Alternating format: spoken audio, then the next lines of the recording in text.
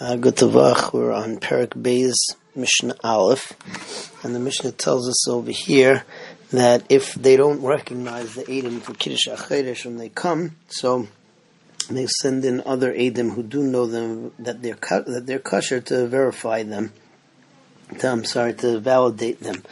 The Mishnah says that originally they would accept from anybody because every Jew has a cheskes kashrus, but then the Stukim started sending Pasla Eidim to mess up the Eidos of Kiddush HaChodesh, and they would only take from people that they recognized as being Eidim Ksherim. Similarly, in Mishnah Beis, we say that once they accepted the Eidos, so then they would light a series of torches to spread the word that the Eidos on Kiddush HaChodesh had been Niskabel, and it was now Rosh Chodesh.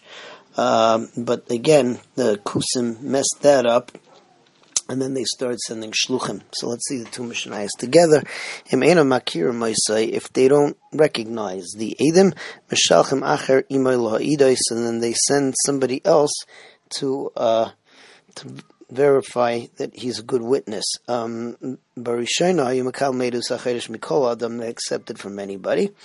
Heskinu mishikilku aminim, when the minim, the tzdukim, started sending Eidim Psulim to mess up the Eidos of Kiddush HaChodesh, Eskinu shloyu mekabel melom min hamakirim, they would only accept from the ones that they recognized.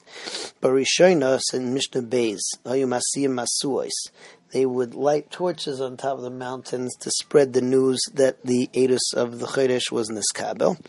Mishkilkulu akusim, when the kusim messed that up, Hiskinu shluchim yotzim, that they would send messengers to go spread the word rather than lighting the torches. Good Tavach.